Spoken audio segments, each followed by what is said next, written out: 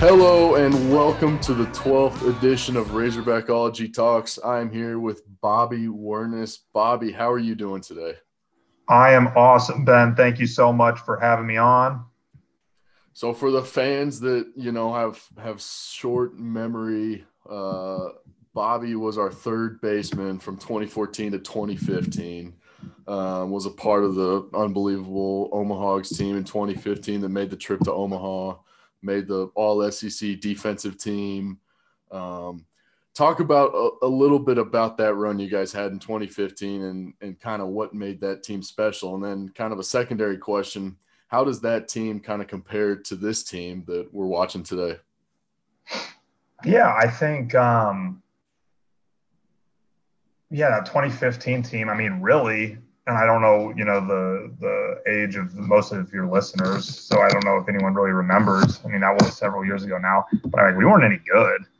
Like we struggled. We were a 500 ball club for a lot of that year, and we kind of caught fire towards the back half of the SEC team or SEC series, that is. So I guess to answer your question about how that team compares to this one, I mean this team is much more. There's much more depth. I mean, this team's loaded compared to that 15 team. The 15 team just got hot at the right time. You just have kind of people fall into their roles, especially with the bullpen. You kind of learn what you have with Zach Jackson, and he was just kind of he just kind of ended up being the 7, 8, 9, and sometimes it happened all three games in a weekend. He was just unbelievably durable, and obviously Benintendi, like, he catches fire, and you get him 5 ABs a game, good things were going to happen. So yeah, I think in terms of comparing the two teams, there isn't really a comparison. Like, that 15 team is significantly less talented than this 21 team, but just a bunch of guys that loved each other and like really played hard and caught fire at the right time. And you're kind of in a rare situation where you played under Coach Dave Van Horn in 14 and 15, and now it's 2021. You're our first base coach, and you're obviously coaching under him and learning from him. So kind of compare the two. Like, what did you learn, I guess, as a player under him, and kind of what are you learning now as a coach under him when you get to be in the dugout, next to him, and you're not wearing, the playing jersey and the playing cleats, and you're not out there with a glove, and you're just learning from him as a coaching standpoint. Kind of how have you been able to learn differently through those? Yeah, that's a really good question. I guess the easiest answer is you just kind of get like the curtains pulled back as a coach. You kind of get to see the method to the madness, so to speak. Um, as a player, I don't think you understand a lot of the decisions he makes or kind of his choices, which is by design. And a lot of that is probably just youthful ignorance. Like, you don't know any better either. Um, but the older I am now and just getting to see him or getting to coach alongside him, um, I just, everything he does has a purpose. And it's just, yeah, as a player, you don't really understand the purpose, but now um, he's just very thoughtful and very meticulous, I think, with everything he does and all of his decisions, whether it's, with administrators, with, um, even like between the lines decision making, just like the whole gambit, I guess, is just, it's really impressive to be able to witness and kind of be a part of. So what's kind of your day-to-day role right now? I mean, we see you as the first base coach, and just kind of like what else, what all are you guys doing in between games, and I guess in your role specifically. And I also kind of want to talk about the third paid assistant coach ruling that the NCAA Division I Council turned down, and kind of how that was a big deal, and kind of want to get your thoughts on that too. Yeah, no. All right, that's a loaded question. So I guess, like, first, like, a day to day, I think like in the fall is radically different than the spring.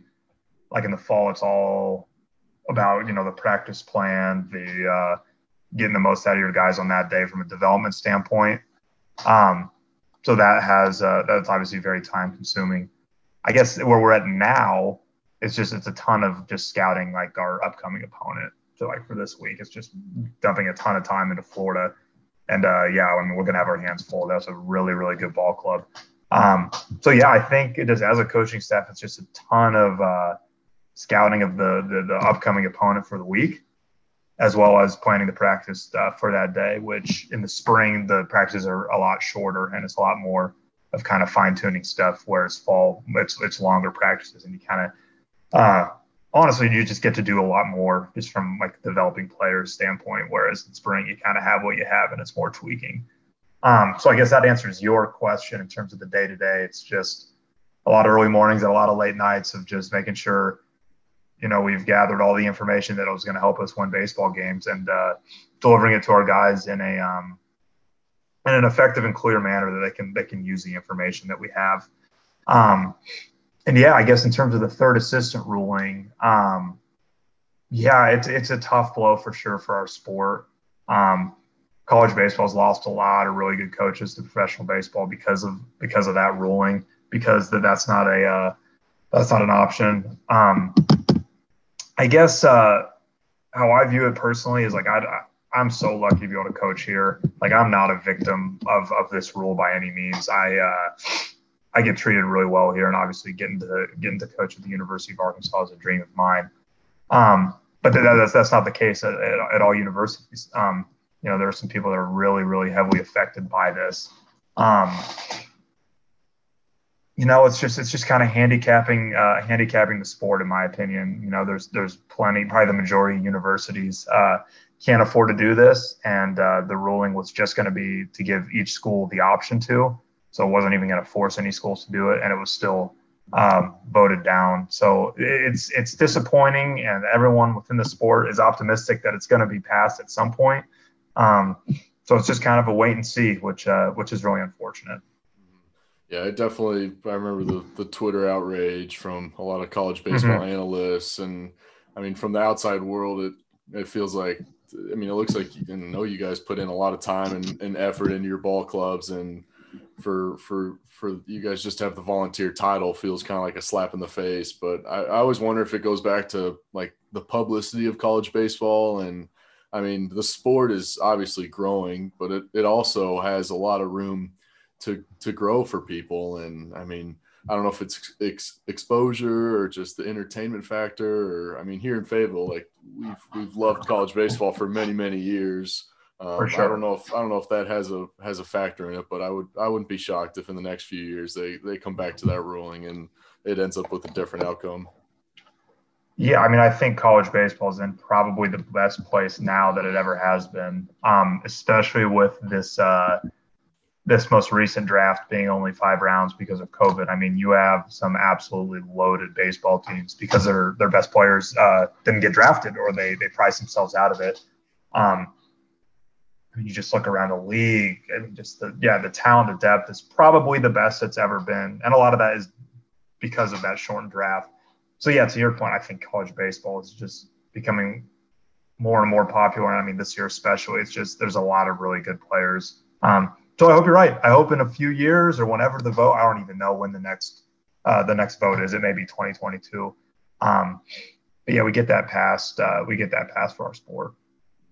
So let's go back to after you guys finished up in Omaha in 2015 and kind of going through the draft process, and eventually you got picked up in the 30th round by Houston. Kind of go through your emotions of, leading up to the draft and then going through the draft process and just waiting to hear your name called. And were you having workouts with teams beforehand? Were you getting phone interviews? And just kind of talk about how that whole transition was going for you.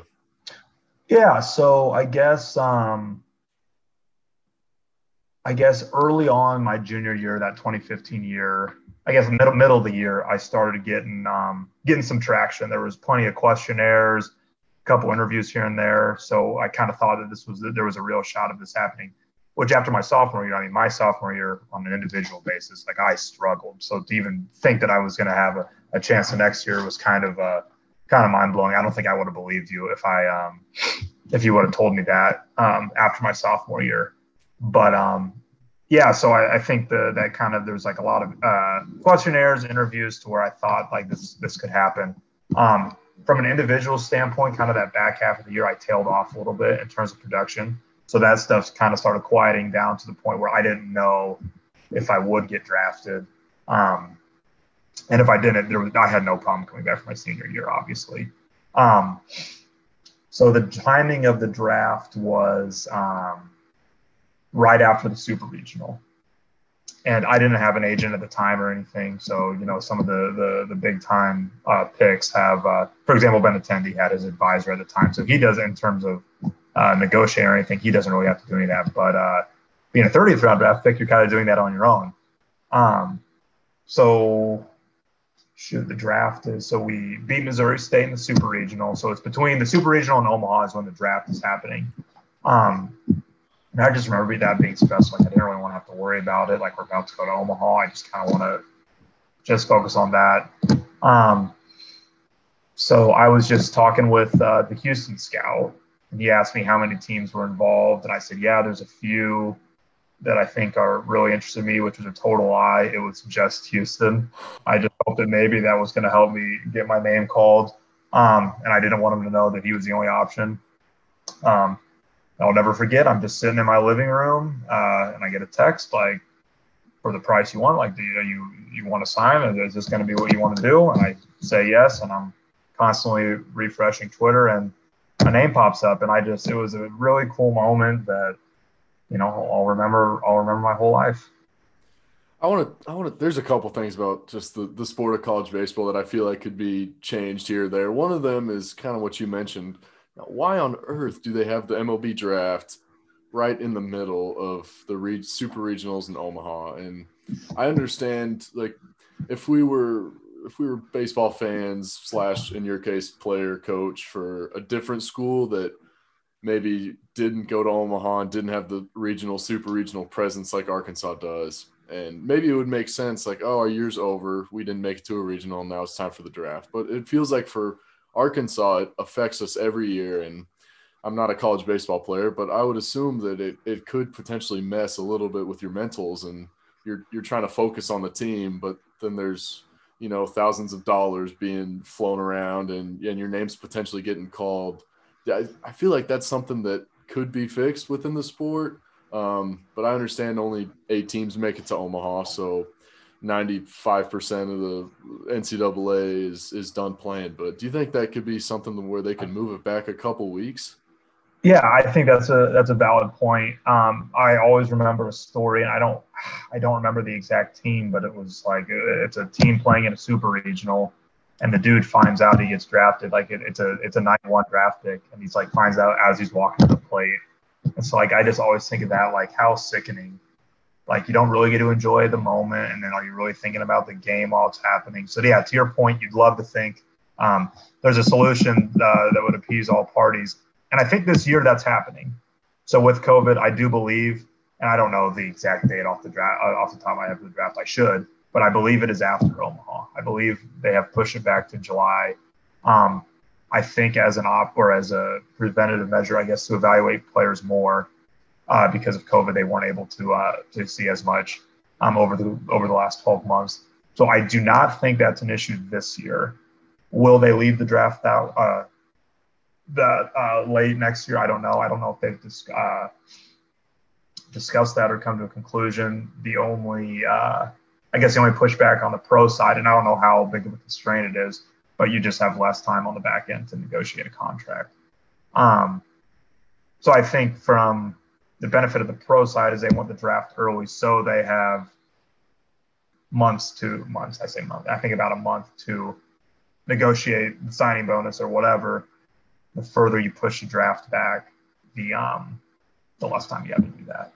Yeah, I guess that makes sense. And for this year, I'm a big fan of moving the draft back and having it after Omaha. But I want to talk about, you were in the minor leagues for a few years. I feel like every minor leaguer has their own special minor league story. And I was a bat boy in the Northwest Arkansas Naturals for the AA for the Royals for a little bit. And it's I feel like in the minor leagues is one of those things, if you're not directly involved with it, there's a lot of things that go on that just kind of could blow your mind. But do you have any wild stories from being a minor leaguer? Oh my gosh. There's definitely a lot of wild stories that I don't know if are appropriate for the podcast. No, it's just, I guess the whole experience was just so awesome and difficult. And I'm so happy I got to do it. Really what it did is it made me appreciate playing at Arkansas so much more. Because, I mean, playing at Arkansas is the closest thing to the major leagues that you're going to get without actually going. I mean, you're flying on a charter jet everywhere you go.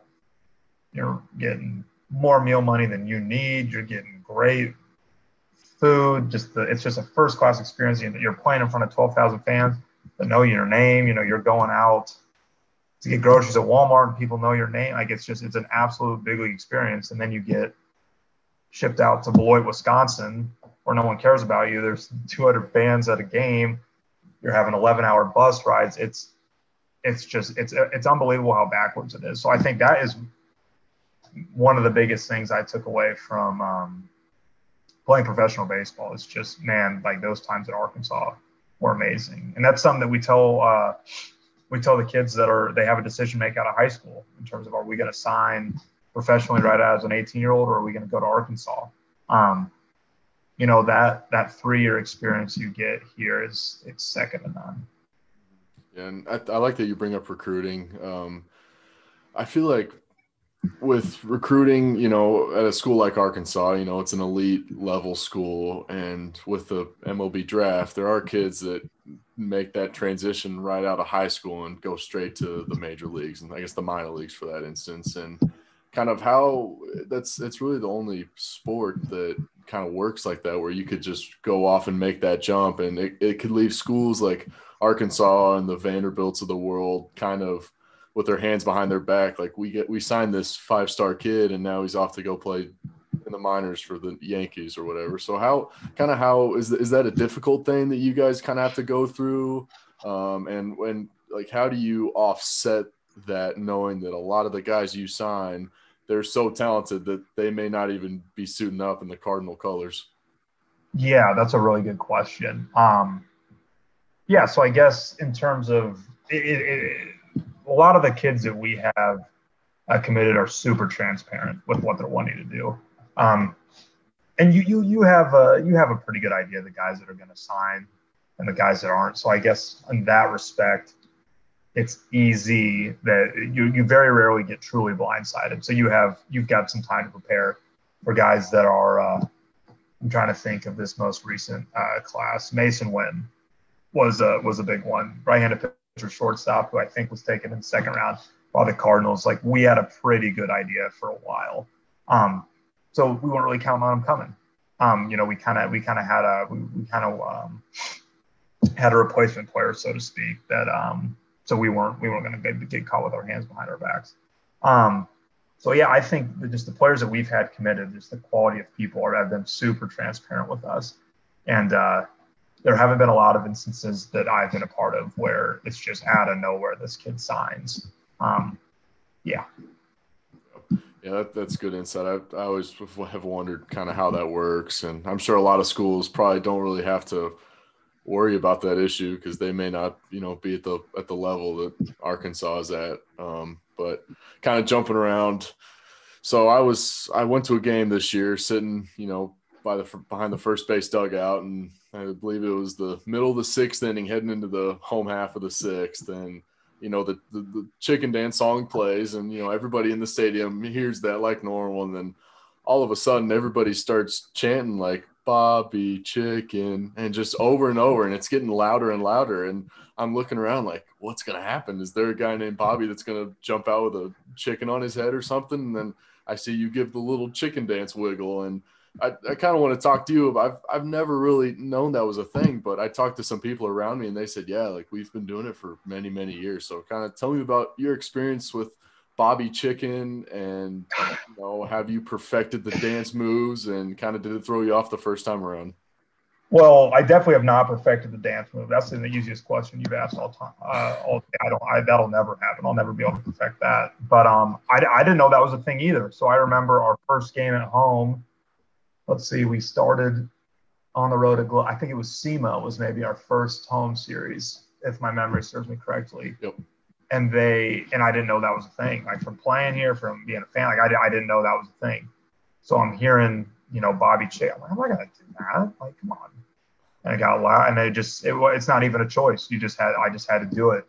And so someone in the dugout said, yeah, like, why'd you wait so long? Like, I had no idea.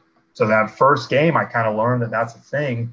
And so now I try to time it like when the pitcher's about ready to deliver a pitch, and maybe it buys us a ball. I don't know. So I like to think of it as there's a little bit of strategy on when you deploy the chicken. Oh, that's genius. So are the umpires, are they talking to you like, dude, what the heck is going on? Like, or are they used to it by now that I came in? Like they're gonna be yelling it at you. Like, do they ever try to invite themselves in to do the dance with you, or like who That all hasn't happened yet. I should try to make that happen this weekend.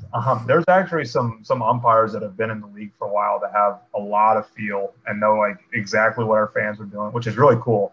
Like they'll ask about hog notches. They'll ask about certain things, which is neat. But yeah, sometimes I'll just ask the umpire how long do they want it to go, and almost always they're like, we can stop it right now. So I imagine it's got to be. I mean, you got to be getting a good arm workout when you got to be holding all the gear from the guys that are running around. And I mean, I was looking at the numbers today. I mean, the on base percentage is like top 10 in the country. The walks, I think, we're second or fourth in the country, and that's great and all, but sometimes people don't think about the first base coach that has to hold all that smelly gear. People don't think about me. You're exactly right. Poor old me having to hold too many Evo shields.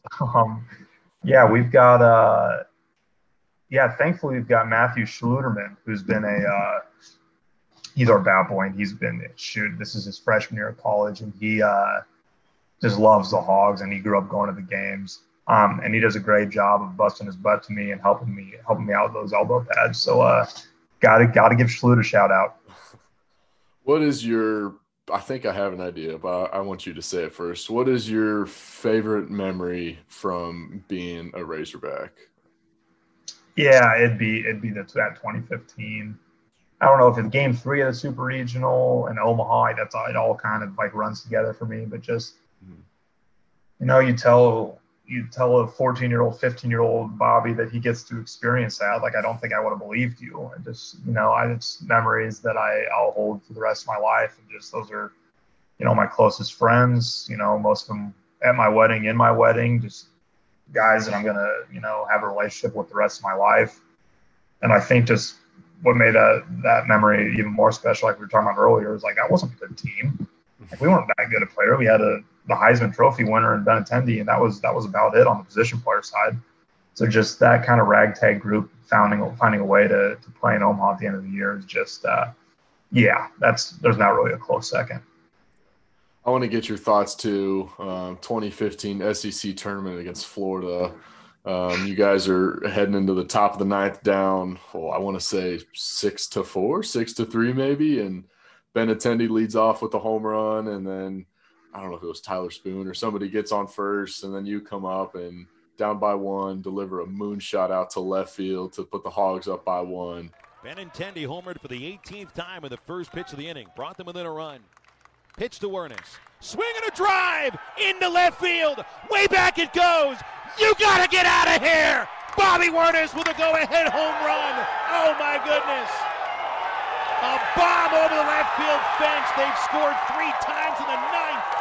And on Bobby Wernes' 5th of the season, the Hogs take a 7-6 lead. If you can remember it and just kind of the emotions that were running through you that game. Yeah, so I definitely remember the end of it. I remember it was a lot of pitches, and I remember that game. I mean, the SEC tournament is just so nuts, and like games are always delayed. Anytime, so that game, I think it was probably at 1 a.m. Eastern time, so it would have been noon. Is Hoover Eastern or Central time? I think it was probably Eastern time, but I don't know. Either way, it was very, very late. And I want to say it was about 1 o'clock local time. So we were just ready to get home. And remember the pitcher, Bobby Pointer, who was one of the guys out of the pen. Good stuff. And he just hung a slider. And I, wasn't trying to do too much. But as soon as I left my bat, I knew. And I was going, oh, my gosh, this game actually may end. We may be able to get home at a reasonable time. We didn't. We still got home very late. But, that was Florida was a national seed, an Omaha team. So to get, I guess from a team perspective, to get a win against them late in the year, I mean, that could have helped us, getting to go to Oklahoma State was a pretty favorable regional for us, both in proximity, and I think we matched up really well against Oklahoma State. So yeah, I think just from a team perspective, getting that win against a high RPI team was huge. So looking forward to this weekend, also against a Florida team. We're recording this on Wednesday night. The game is tomorrow at 6 o'clock, I want to say. Kind of what have you seen from the Gators? And I know you guys have been doing a lot of scouting. Kind of what can we expect from them? And from a clinching perspective, Arkansas needs 2 wins to clinch the regular season title and then 1 win to clinch the Western Division title. So is that, are people inside the locker room kind of talking about those things, or is that just, don't want to let the clinching stuff all get in your head? Yeah, I think, I guess the short answer is no. People aren't really talking about, the clinching stuff, because I don't really think anything changes. Like, I don't think it's really something like we got to ramp up to because we have a chance to clinch. Because if you have that ability to kind of ramp up, well, why weren't you doing it 5 weeks ago? So yeah, I think in terms of just the discussion, it's kind of business as always. But yeah, what Coach Van Horn said to the team, this would have been today after practice. I mean, Florida's probably the best talent we're going to face all year in terms of just the individual players. And that's how it is almost every year. I mean, Florida, A, because of just where they're located, is kind of a recruiting hotbed, and B, I mean, their staff does a great job recruiting and developing their guys. So you're always going to have guys from Florida that are going to make a lot of money in this game once they get drafted. So I think just from a top to bottom, just the players themselves, I mean, it's going to be loaded with talent. So yeah, we're going to have our hands full. Then wrapping up here, I'll give you one final question. Kind of when you're, I guess, kind of another 2-part question. I'm just killing you with the 2-part questions today, but loaded questions. Are you wanting to stick with coaching as kind of where you're headed? And if so, if it's with Arkansas, kind of what, I guess, do you want Hog fans to remember Coach Warnes as? And when it's, I mean, ideally, I'm not sure what you're planning on doing, what your plans are. I would assume it may be sticking with coaching, but kind of what do you want fans to remember you? If somebody listens to this podcast 50 years down the road and Coach, you're a Hall of Famer with Arkansas or wherever you may be, kind of like. There we go. I'll take that right now. Let's lock that in. Yeah. What do you want your stamp? What do you want people to be like, oh yeah, that's definitely a Warnes thing? Yeah, no, that's a great question. So I guess the easy part of the question is yes, I definitely coaching's what's in my heart, what I want to do. Man, I've known that since I was probably 12. I got to play for some great coaches, middle school, high school, college, and they just had such an impact on me as a person. I want to have that same impact on other guys. So yeah, coaching is definitely what I want to do. And in terms of what I want to be remembered by is I want to be known as, someone that just really loved the players and would do anything for them.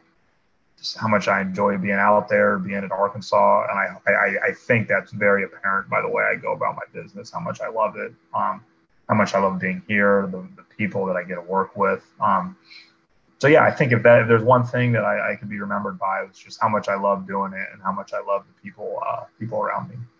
That's awesome. How excited are you to have 100% capacity at Baum and Walker? It's awesome. We got 100% capacity at Baum through the postseason.